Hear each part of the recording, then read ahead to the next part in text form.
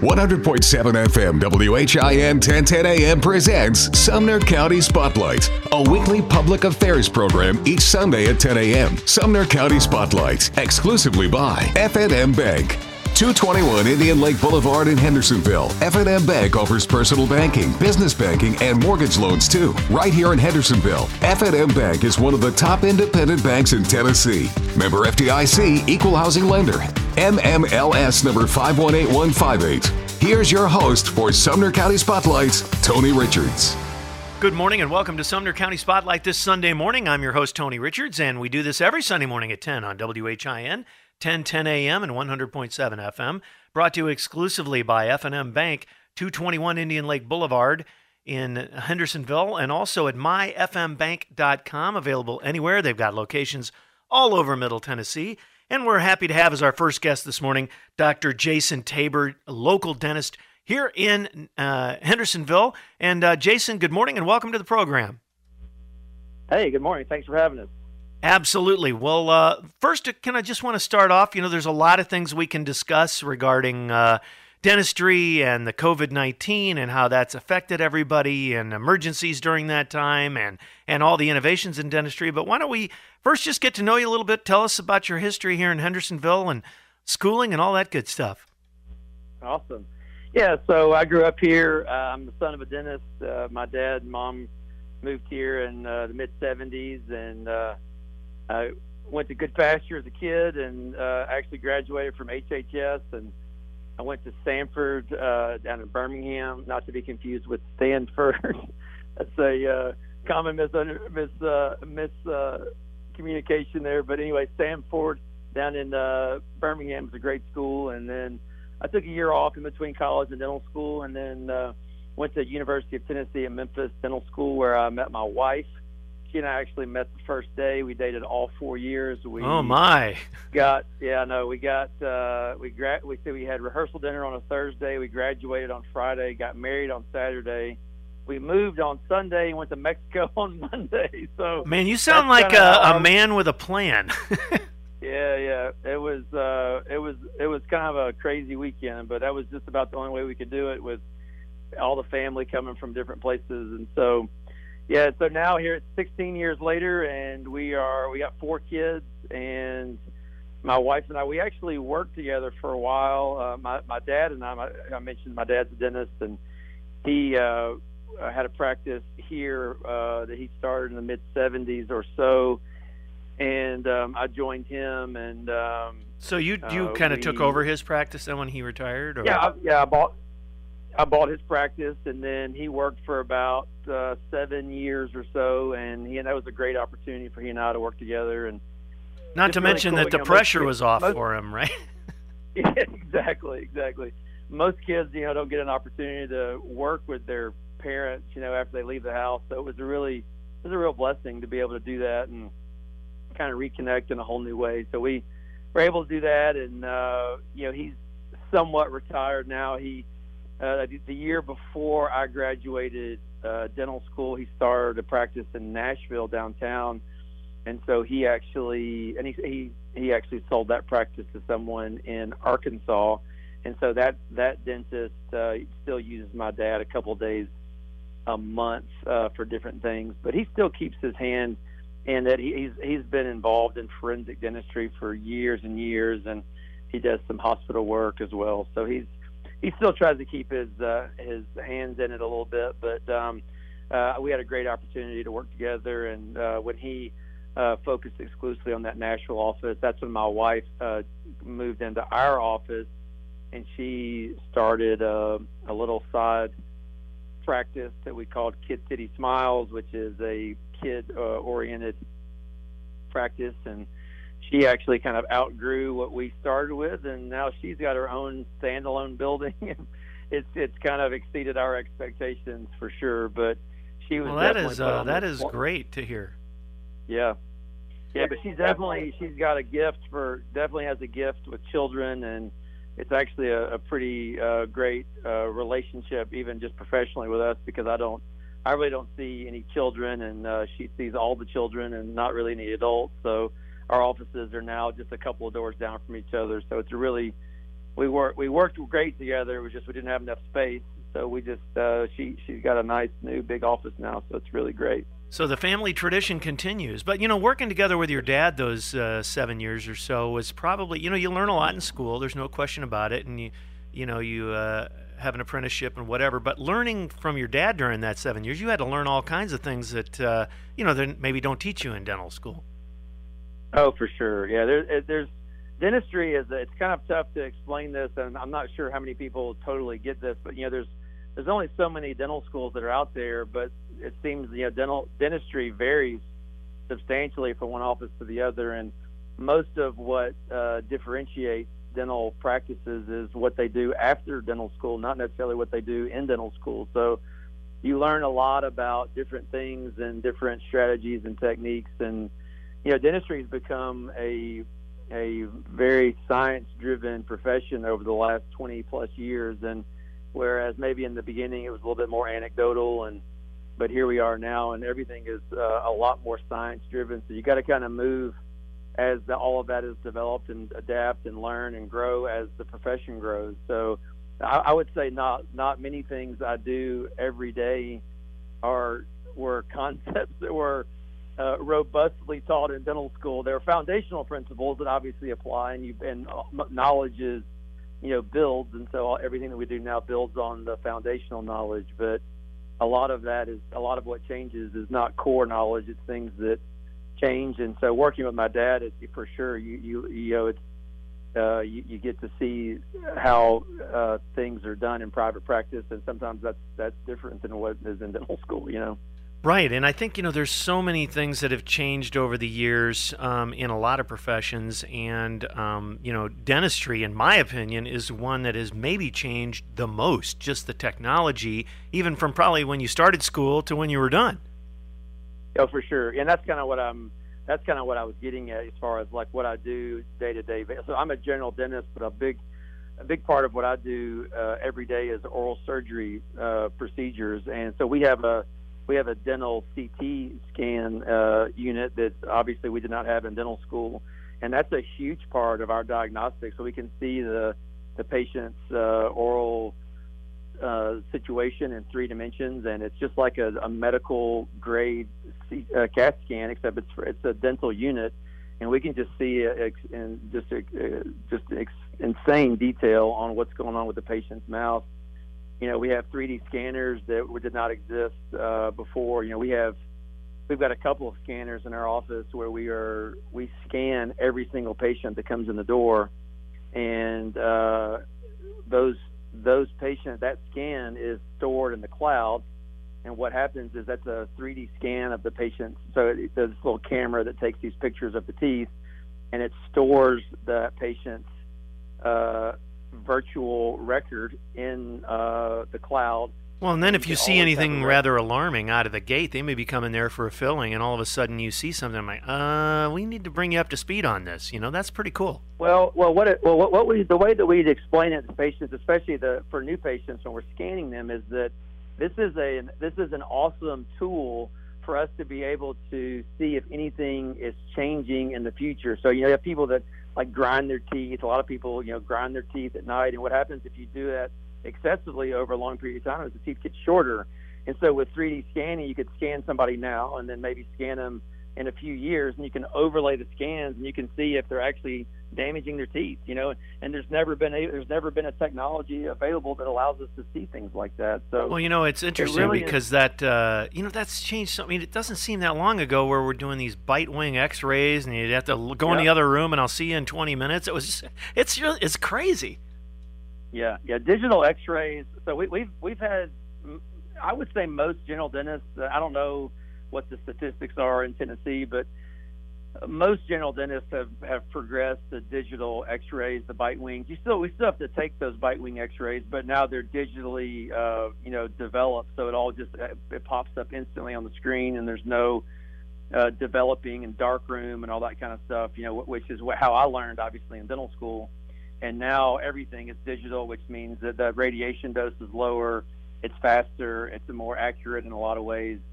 And so it's actually, whenever we're adopting these new technologies, the main question I ask myself as always, is this going to make me better at what I do? And if it is, then I kind of feel like I have to adopt it. And a lot of the CVC, the cone beam, the CT technology, and digital X-rays, and the 3D scanning. And we actually just a couple of months ago bought a 3D printer. And I know you mentioned the COVID thing a little while ago, but one of the things that we've been able to do is we can custom print.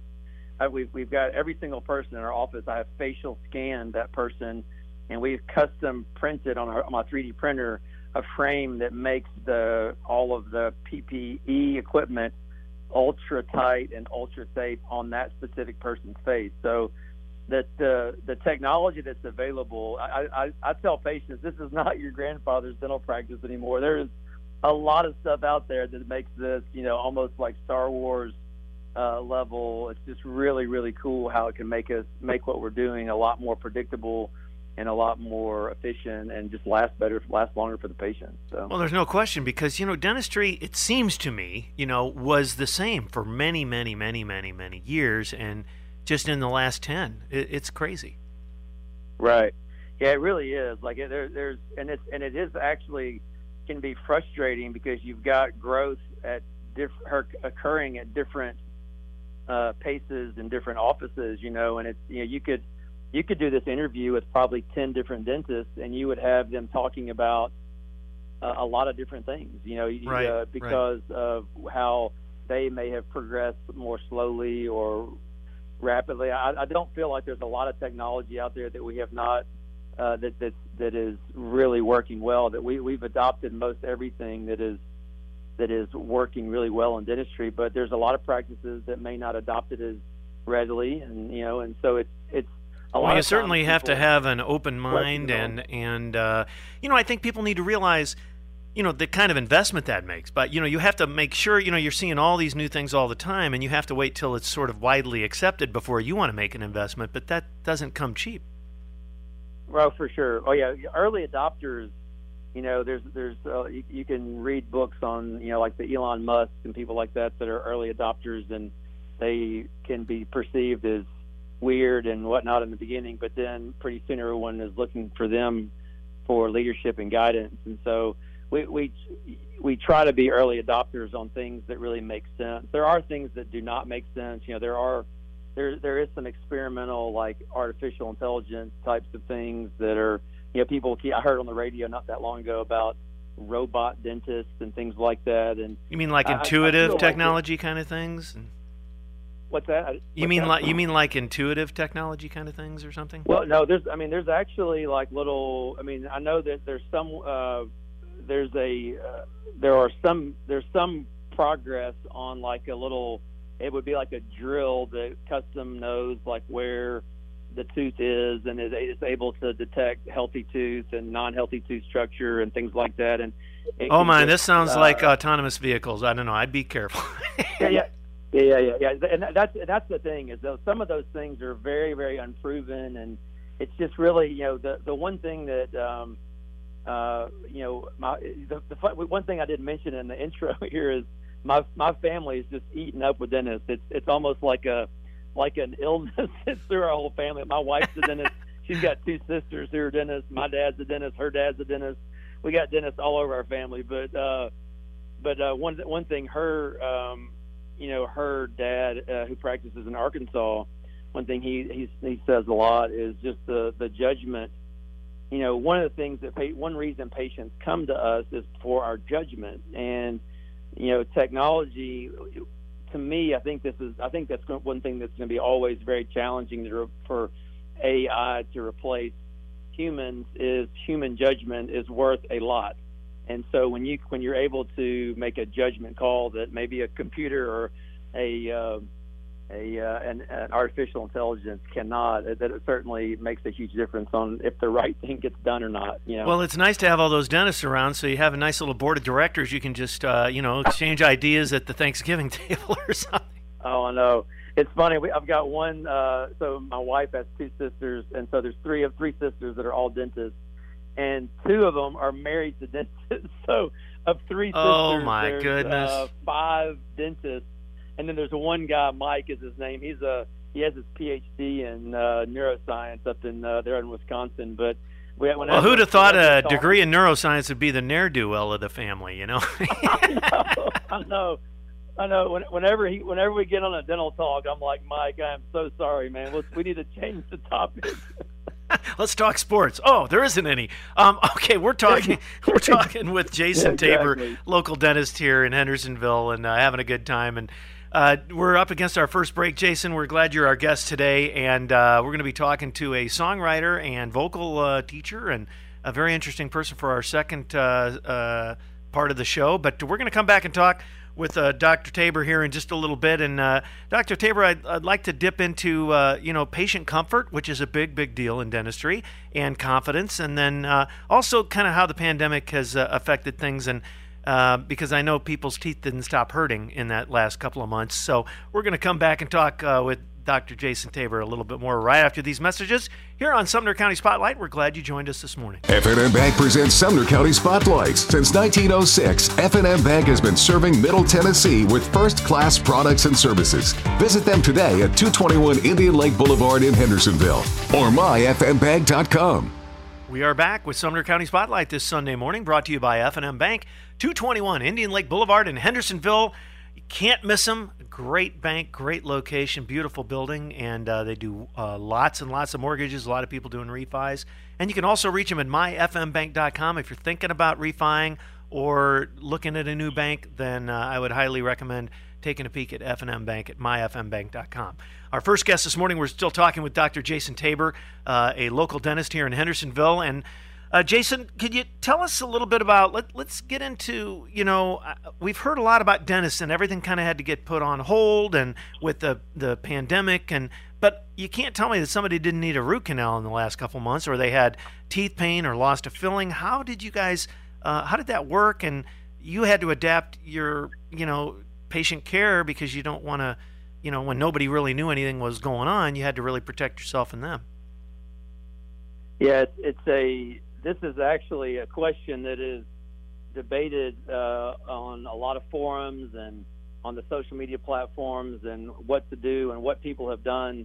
It has varied. Some of the things have some of the dust is settling on the protocols, but just to go back when it first hit and the lockdowns occurred, and there was an order that was issued by our governor that dentists could only do emergency level care. And so at that particular point, we canceled all of our patients that were not in excruciating pain, because that was kind of the barometer for that decision. Was anybody you have to be in a lot of pain in order to be seen in a dental office. And that has got to kill a doctor or a dentist, knowing that you got people out there in pain, and you don't want to medicate them for 2 or 3 months. That's not fun.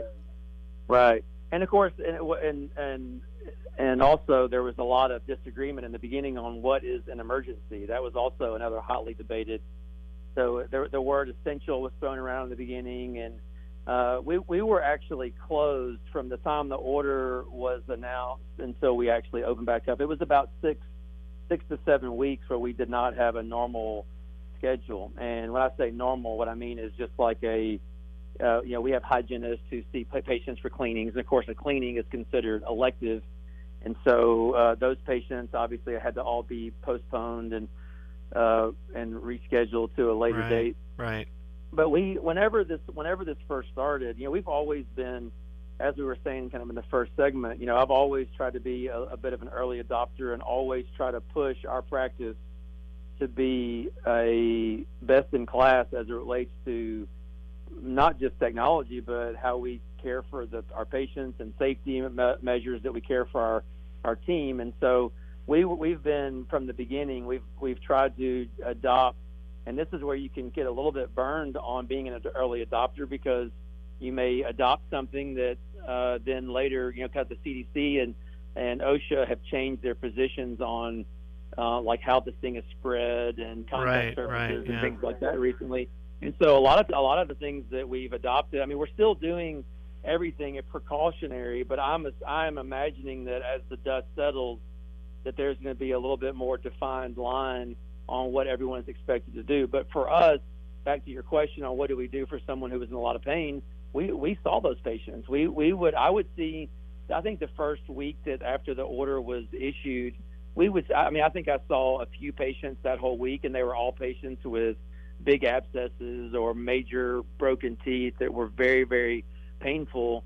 And of course, in those situations, what we're doing is we're screening every single patient with, there are some, and now it's a much more refined list of questions, but then we were basically asking, have you been to any of these hotspot areas? Have you been in contact with anybody who tested positive?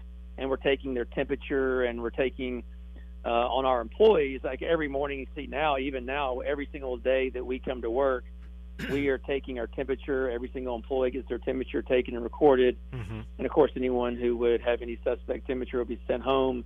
And we're doing what's called pulse oximetry, which a lot of people in the hospital world know that is where it tests your oxygen level, the oxygen saturation level of your blood. So we're testing that on every single patient because we know, and every employee, because we know that those patients, those people with lower numbers may have some underlying issue going on. So doctor, you said you do some social, you do some surgical things and things like that. What about, car accidents and things where people, an accident of any kind that you had to address? As the lockdown ensued, I haven't seen the exact numbers on this, but I would imagine that car accidents went down a little bit just because there weren't as many people driving. But I didn't have as many traumatic injury cases like that. We may have had one lady that tripped or something and hit her and fell on the sidewalk, and that was something that was more of a traumatic. But as far as the car accident, like I don't think we saw any car accident situations. But in over the course of that 6-week period, the only patients we were able to see justifiably were the ones who were in extreme pain or had, like, their front tooth got knocked out or something like that, where it was clearly a dental emergency, which is tough because I've got a friend who's a patient. He had a chip on one of his front teeth, and it looked like it was kind of it was a chip out of his front tooth, and it was something that he needed to be addressed. And I was like, man, I hate to tell you this, but it's just not a dental emergency. It's not a. If you're not feeling anything, sorry. Yeah, and that stinks. I felt really guilty, and I feel like that there was probably, maybe if we had to do that part over, maybe we could have had some other protective measures in place. But I feel like the dentistry is already a very, as crazy as this may sound, and I know a lot of people associate dentistry as being high risk, but we already were taking a lot of measures to make sure everyone stayed safe and right. And the oral part didn't seem to be the biggest part. It's the respiratory or getting into your respiratory system. Yeah, well, the thing that makes dentistry, the buzzword, is the word aerosol. That's the thing that makes dentistry such a hot button right now. Is when you take something that's spinning around really fast and you put it in a liquid, it's instantly aerosoled. And so that's the problem is that if you have uncontrolled aerosols in a room, then I see. I don't think people think of it that way.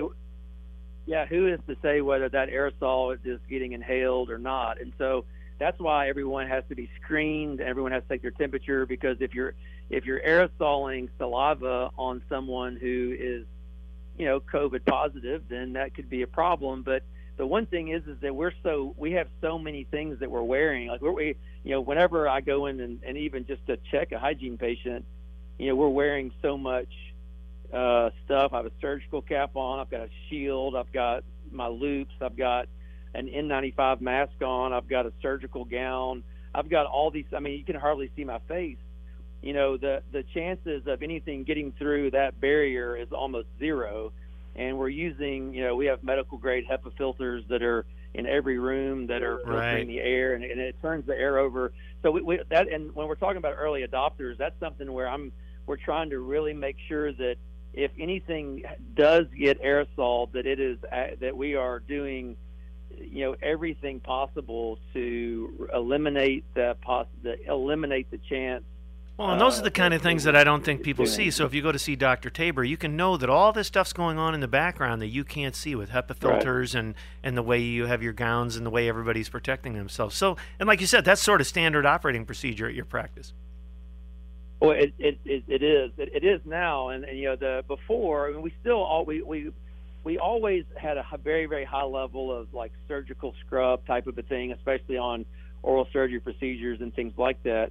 But now the CDC is issuing some pretty strong suggestions, and I never want to, one of the things I learned from a pastor is that you set the bar really high, and if you miss the bar, you're only going to fall underneath that. But if you're just barely underneath that, but if you have a low bar and you miss that, then you're going to have a mess on your hands. So we've always tried to have a really high bar, and it's very, very difficult, but it is kind of and I hate we've kind of like tried to ban the word new normal in our office because the new normal is is different, but it is at this. Well, especially since I don't think anybody knows what that is yet.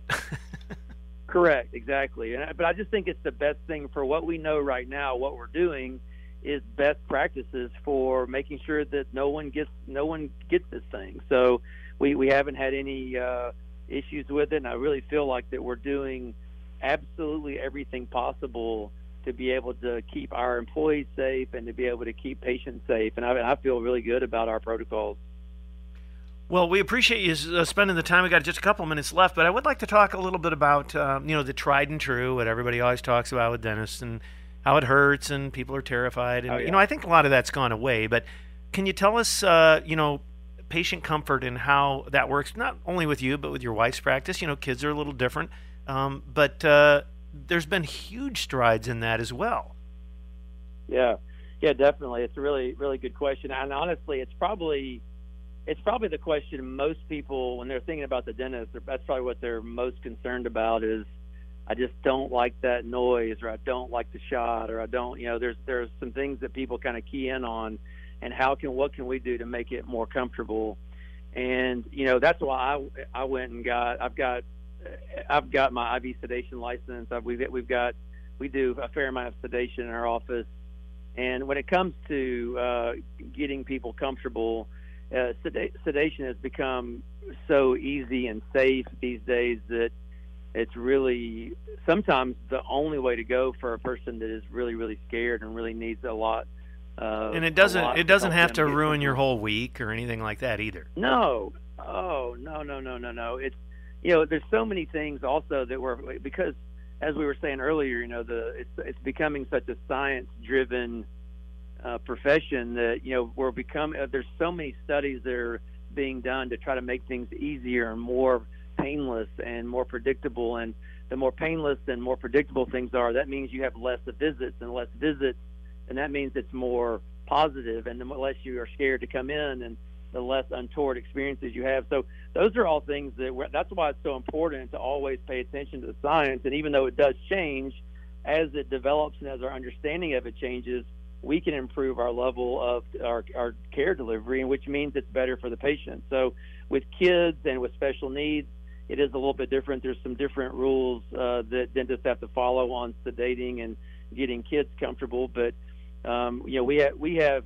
our office, we have every single sedation opportunity available. We even work with a general anesthesiologist who can come in, and he'll come in every so often in our office and put the patients under general anesthesia. And it's just, there really is, for someone who is super scared or terrified, there's really, at this point in the game, there's really an option for anybody at every level. If it's something where you're just kind of scared and you just need a little bit of the edge taken off, or really anything in between, you can really help those people out. But procedures like this, we were talking earlier about the scanning, one thing that people don't like is the goo, the material, the impression material. You got to, that goes everywhere, and sometimes people complain, and it has a bad taste sometimes, and sometimes it goes down their throat a little bit, and sometimes it doesn't feel that good. But with scanning technology, instead of having to do that, you can just put this. It's a wand that just captures all of that in a digital camera, 3D camera, and you don't even have to use that. So you're not going to choke, or you're not going to do any of that stuff anymore. Correct. Yeah, absolutely. I mean, and there are situations. This is all generally speaking. There are situations where we still have to use it, but it's one of those things that we are fully engaged in the digital workflow of dentistry, which is you can take most everything that you had to use a GUI, putty type of thing for, and capture whatever it is you were trying to get, except do it digitally, which means none of that goo. Right, exactly. And one thing I learned about it, I've had lots of goo in my day. how simple it was when somebody finally figured out, well, Tony, tip your head down. Wow, what an amazing difference that made. Exactly. Yeah, it doesn't go down my throat. Yeah. Just crazy. Well, you know what? We're up against it here, and I just wanted to thank you so much for enlightening everybody on not only your practice and but just dentistry in general, and then through the pandemic. And you know, it's important. And I've had tons and tons of teeth work done, and I actually enjoy going to the dentist. I think you know, you guys are there to help. And what blows me away today is the amount of things that you can do in a single visit. So that's something else that people, if you've been thinking about something and you're putting this off, well, I got a toothache on this side and this one when I clamp down, and which is a totally different pain, you can get a lot of that done just in one shot. Yeah, that's right. That's right. So, Dr. Tabor, thank you very much for spending the time with us. Dr. Jason Tabor, could you tell us a little bit about if folks want to get a hold of you or your wife's practice, if they've got some kids in the house, sure, and how best to do that? And by the way, you have a really cool website name. Website is great website name. The best place. Yeah, Smiles That Rock. Yeah, that's our office theme is autographed guitar memorabilia. So we've got Johnny Cash. We got several ones that people would recognize throughout the office. So our website is smilesthatrock.com. My wife's practice is kidcitysmiles.com. That's probably the best way to reach either one of us, and you could call us, and we'd love to see you. All right. Thank you very much, Dr. Jason Tabor, a local dentist here in Hendersonville, and your wife and her practice as well. We really appreciate the time and enjoyed learning a lot from you this morning. Well, thank you for having us. F&M Bank presents Sumner County Spotlights. Since 1906, F&M Bank has been serving Middle Tennessee with first-class products and services. Visit them today at 221 Indian Lake Boulevard in Hendersonville or myfmbank.com. Welcome back to Sumner County Spotlight, brought to you by F&M Bank every Sunday morning at 10 a.m.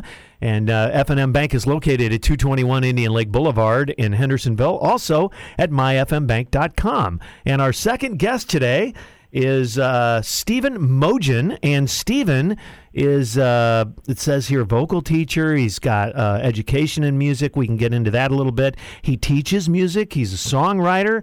He plays multiple instruments. And Stephen, welcome to the program. Thanks for having me. Well, we're glad you're here, and maybe you could tell us a little bit about yourself as we get rolling here. Absolutely. I moved down to the Nashville area back in 2002 to pursue playing and singing and teaching and all of those things. I used to be a choir director up in Western Massachusetts, and I've always been into acoustic music, and there's a whole lot of that around this area. So moved down and played with a bunch of folks for a few years, and then about 2006, I started up with the Sam Bush Band, and I've been his guitar player since then. Awesome. Well, so tell me about the music scene up in Massachusetts, and is there, plenty of opportunity there? Do you got to go to New York a lot, or in Boston, or where? What's the scene up there, and how did you get connected down here? Well, yeah, I sort of grew up in bluegrass music, and I didn't know many other kids that did that. Not in Massachusetts, I wouldn't think. No, not wildly popular there, but more so now than though. Oh, yeah. But there were a lot of festivals throughout the region, the whole Northeast region, and we used to go to those pretty much every weekend in the summer with my parents, and through that make connections, and then through the ETSU, East Tennessee State University Bluegrass program, I made some contacts, and with the International Bluegrass Music Association organization, which is located in the Nashville area, made some contacts, which allowed for me to do a couple auditions and get hired and move down. When did you start getting into bluegrass? Like, how old were you? I was like 6. I guess, something like that. My dad he got a wild hair one day, wanted to learn how to play guitar, and like any kid, just wanted to do what my dad was doing. So I started puttering around with it as well. And he had some pals who were doing these jams, I don't know, every couple weeks or so, playing bluegrass and old country and, popular songs and whatnot. And so we got into it that way.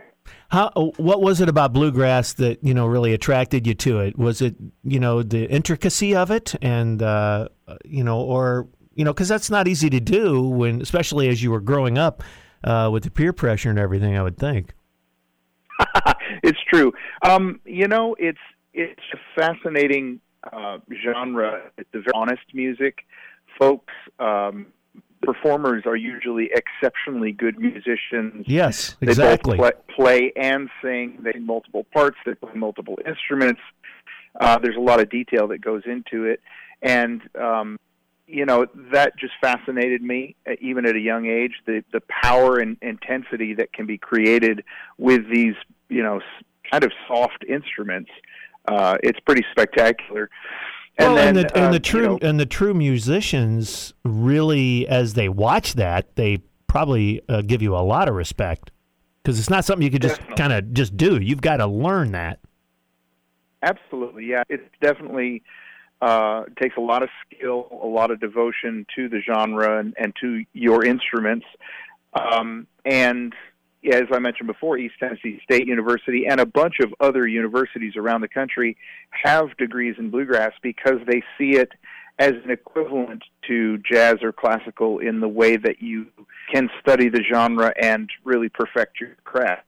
It's a pretty interesting thing. So much what we do is all made up. It's improvised. Right. We have a core of tunes everybody kind of knows, and then a lot of us also write our own tunes.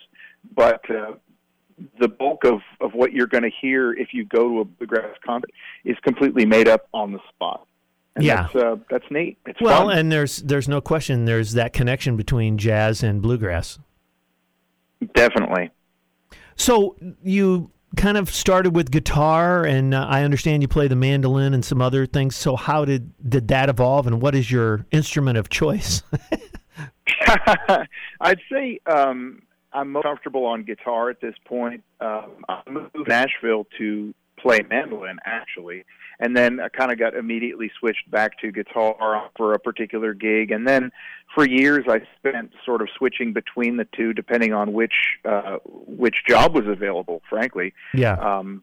Because I sing multiple harmony parts, I sing lead, and I play guitar and mandolin, that really opened a lot of doors because I had people who would call me for fill-in gigs, and they would call me, secure me, and then figure out who they could get either on guitar or mandolin or on tenor vocal or on baritone vocal, and then I would just do what they couldn't find.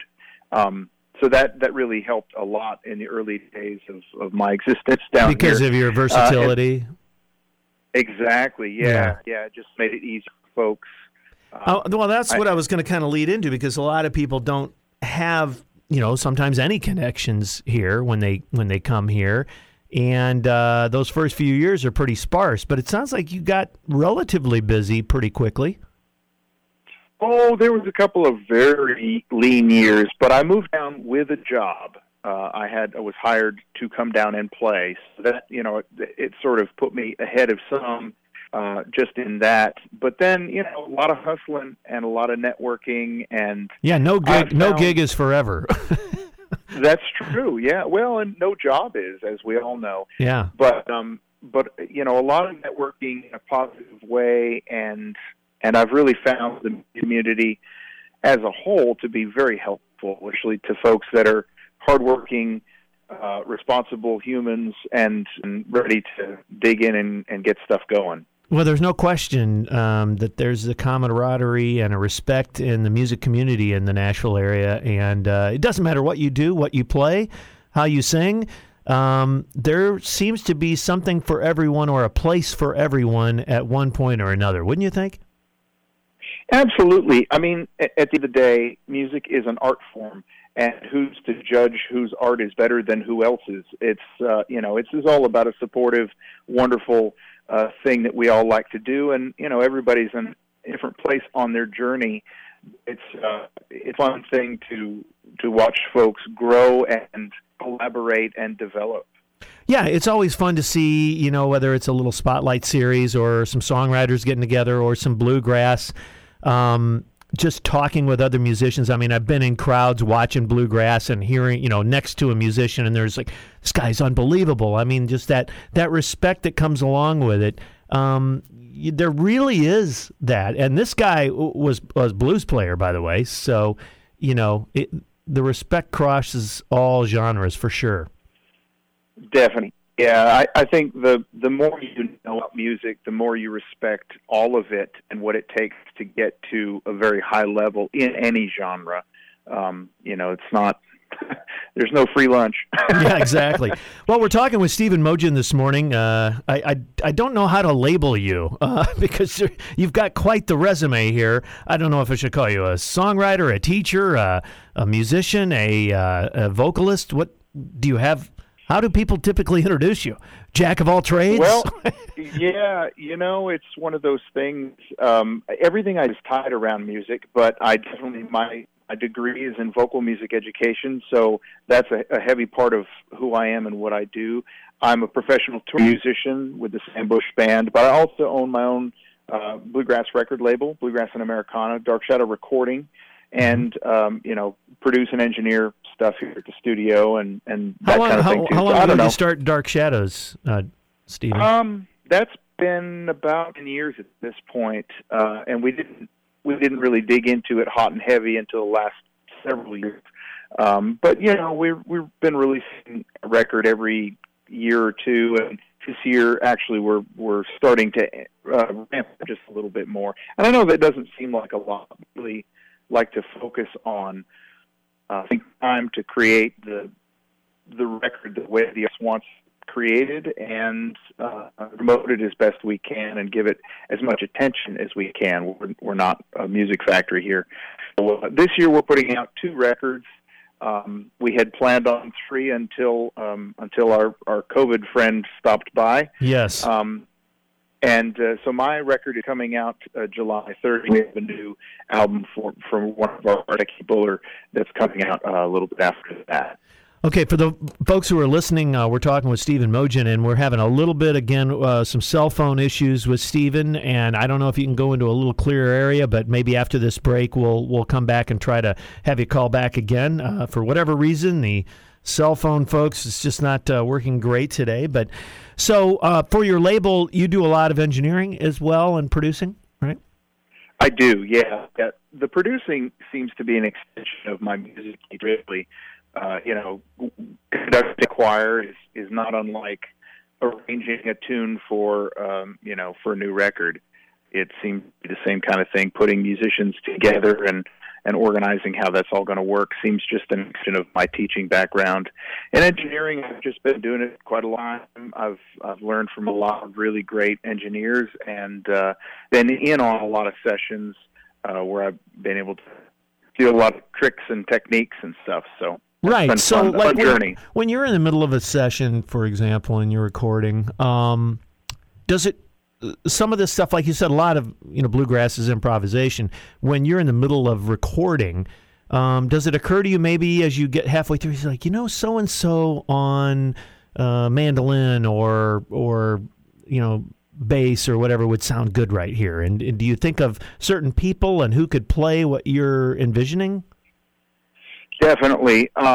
I like to hire people and then give them free rein to be themselves and for ideas and suggestions. And usually that's done. We cull through songs. We'll select some songs and then figure out what band is going to make the best patch for that song, and then have them in and we track live as much as humanly possible. So when you're out, tell me how the pandemic here, we're getting ready to come up on our first break here in about 2 or 3 minutes, but how has this changed what you've done with Sam Bush and with other things that you have out and about? Well, it's shut everything down, of course. We had a whole bunch of touring that has been devastated by this, and the labels still release CDs, or singles and CDs and such, but even sessions and all that, that's just out right now. I've got a little bit of online teaching, but my mechanism has been really amped up to do that. I've been busy with the studio. So, we'll see how it all winds up in a while, but for right now, it's pretty grim. Right. Well, we're thinking about all those guys out there, and, this town was built on events, not maybe just concerts and venues and honky-tonks, but festivals and outdoor concerts, and, there's just so much, and, this could be a long summer, I guess. Absolutely, yeah. We're all anxious to get back at it, but, for the most part, everybody just wants to do that in a safe way and make sure that all of our loved ones get through this unscathed. Well, all I know is when they open the gates, I'm hoping everybody, supports their local musicians, because I'm not saying not a lot of folks have had it tough. A lot of people still have. But, there's literally no other option for you guys other than just doing some online stuff, but there's no real money in that. So, right. Yeah. All right, we're talking with Stephen Mogen, local area musician, and we're going to come back more, who's got a new song coming out on Friday. Well, that we're recording this on Thursday, so it's coming out tomorrow, and the show's going to play Sunday. So, and we're going to maybe play a little bit of that for you, too, in just a little bit. So we're going to come back with more of Sumner County Spotlight right after these messages with our guest, Stephen Mogen. F&M Bank presents Sumner County Spotlights. Since 1906, F&M Bank has been serving Middle Tennessee with first-class products and services. Visit them today at 221 Indian Lake Boulevard in Hendersonville or myfmbank.com. We are back with Sumner County Spotlight this morning. We're talking with Stephen Mogen. And Stephen, we were talking about your career, and you started up in Massachusetts. You found your way down here, and you've been quite busy right up until, like you said, our COVID friend paid a visit. But, you still got some things going on. So of all of the things that you've done musically, you've got a very good education in music. You've worked with a lot of people. You're teaching. What is your favorite thing to do, and the favorite place you've played? Okay. Well, it's hard to pick a favorite because, for me, one leg of what I do inspires another. I do a lot of band coaching where I take an ensemble and work with them to make the most of what they do well and to fix some of the things that they could do better. Really help them find their sound. That's a lot of what I do. That takes a little finesse, because what if they're doing something and you're like, no, go here and give it a whirl and just try it maybe, and so it takes a little convincing, I'm assuming, on your part. Yeah, it does. Fortunately, folks that come for a band coaching session, they come to me because they know I know how to do that, and they're pretty trusting with my suggestions. And I'm the first to admit if something we try doesn't work. Sure. So it's just an open, collaborative thing. So I love doing that, but that inspires me to get out on the road and play and try some of those things myself. And then that inspires me to be home in the studio making records and producing for other folks. So I really love all aspects of what I do. As far as favorite place to play, man, the Telluride Bluegrass Festival, which this would have been its 47th consecutive year. Wow. And what time of year is that? Like right about now? It's when the weather breaks? Father's Day weekend. Okay, yeah. So it's probably beautiful. Yeah. It's absolutely phenomenal just being there in that space. It's a box canyon. For anybody that doesn't know, it's this little box canyon. There's one road in, and when you're there, and you're surrounded by these gorgeous mountains, and the entire town turns into this festival. And like I said, was going to be their 47th consecutive year. My boss went there for the first time in year number 2 and has been there every year until this one. So pretty spectacular. It's an old home kind of thing. part of it's being in that space, but part of it's just being surrounded by pals, touring buddies that we see. Oh, you look forward to it every year, I'm sure. Yeah, it's almost like our Thanksgiving, It's we go to this festival, the hangouts backstage and half hours are just so collaborative and fun, so many jams and just folks getting together over coffee. It's amazing. Yeah, the backstage stuff is the fun stuff. If you can control the food, because, man, it's just a lot of eating. Yeah, and I will say, at Telluride, they have an amazing chef who puts out this incredible spread. It's a world-class meal every night. I think on, Friday night every year, it's like elk steaks and stuff. I mean, crazy. Wow. So how many folks descend upon that town when this happens? I can't remember. I know that there's a hard cap on the people they allow in because it's a box canyon. There's just enough room for everybody. It's not as big as you'd think. I want to say like 10 or 15,000. Yeah. It's not massive. It completely fills the town. And it's just a wonderful place to be, and I'm really sorry we're not going to get to be there this year. So what is your plan for the rest of the year? I mean, it's a little bit of a crapshoot because things are starting to creep open, but what do you think, how's the rest of the year 2020 going to look for Stephen Mogen? Well, still trying to put this record out, and then, trying to book some sessions, try some teaching things as we can.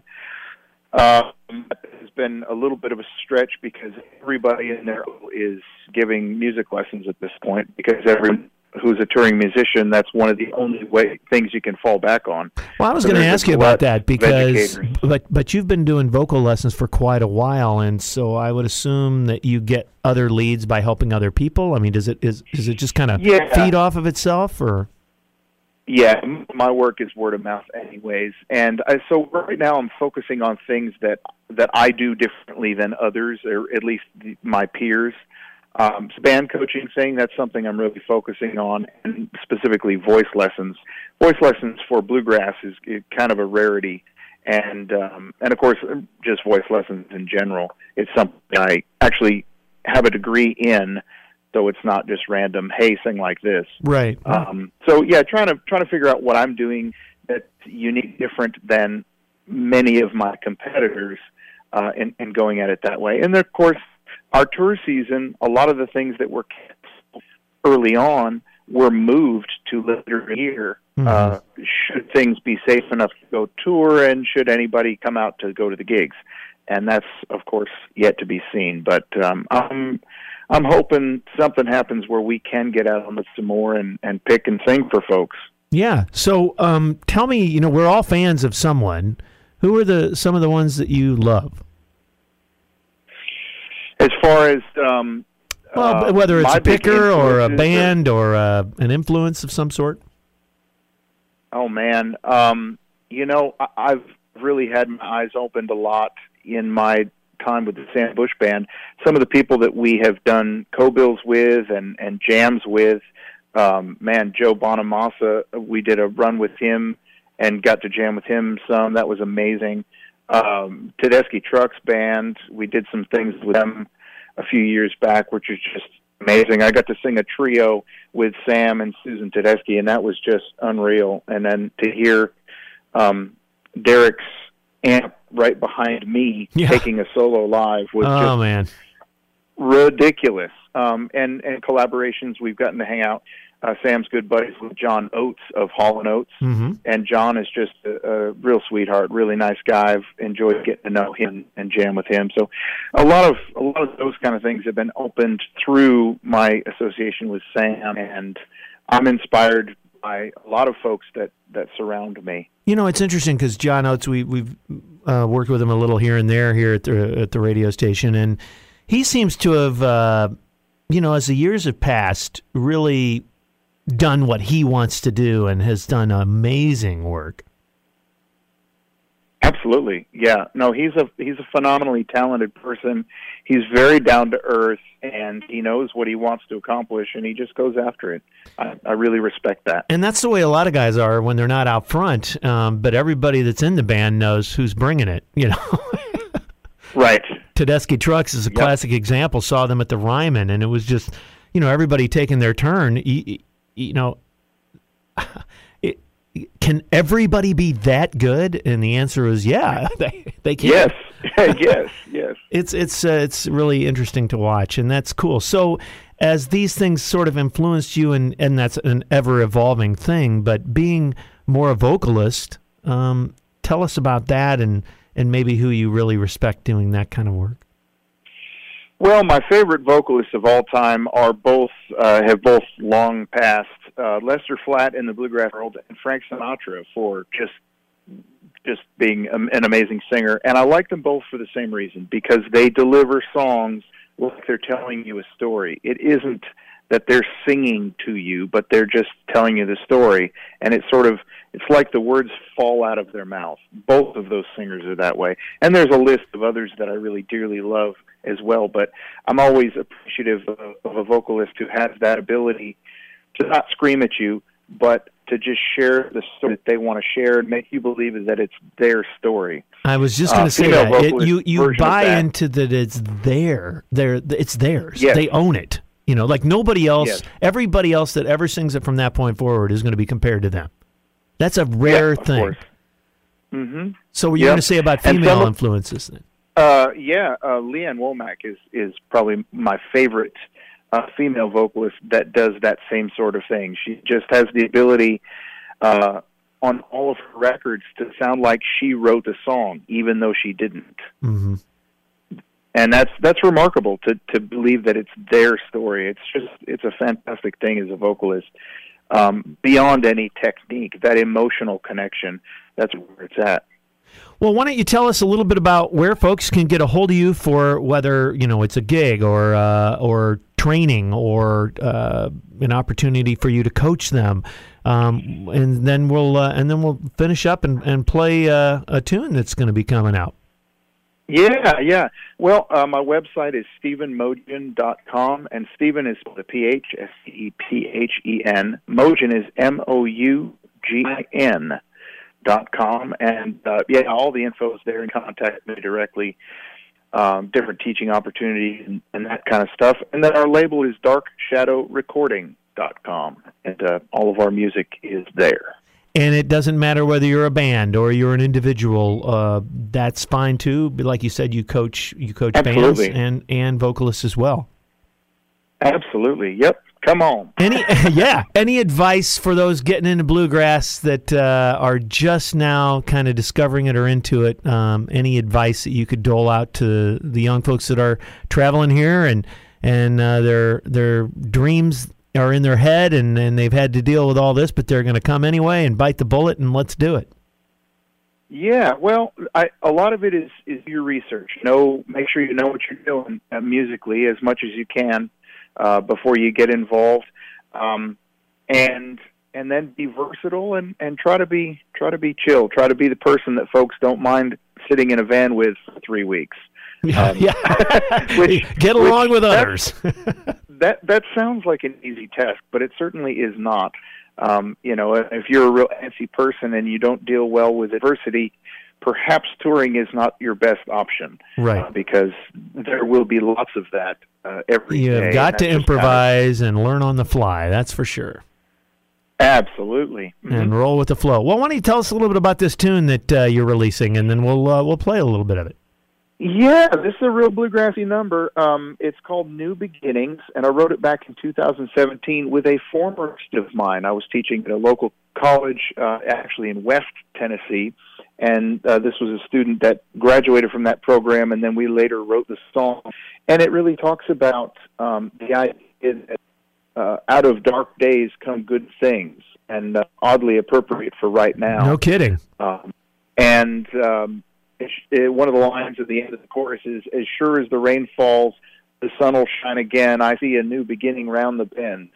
So that's my hope for everything we're going through right now, that it's this dark, but hopefully it will be that much brighter out of the end. Well, Stephen, we appreciate it. Yes, we play adult contemporary music, but we're also very local, and we're interested in local people doing local music, and it doesn't matter what kind, because that's just the way Nashville is, and we're glad you were part of the program. Stephen Mogen, thank you for spending some time with us, and we'll listen to a little bit of your tune, and we appreciate it, and thanks for being here. All right, thanks for having me on the show. Enjoyed the chat.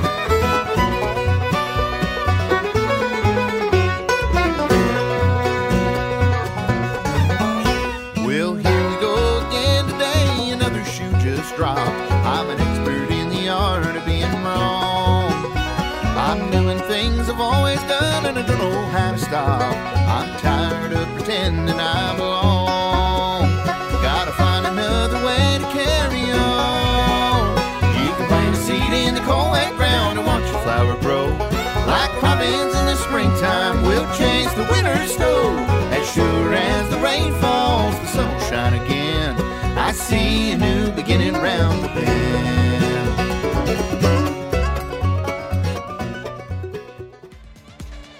Sumner County Spotlight has been brought to you exclusively by F&M Bank, 221 Indian Lake Boulevard in Hendersonville. Whether you need personal banking, banking for your business, or even home mortgages, F&M Bank can provide you with excellent service right here in Sumner County. Visit them today at myfmbank.com. Sumner County Spotlight will return next Sunday at 10 a.m. Thanks for listening.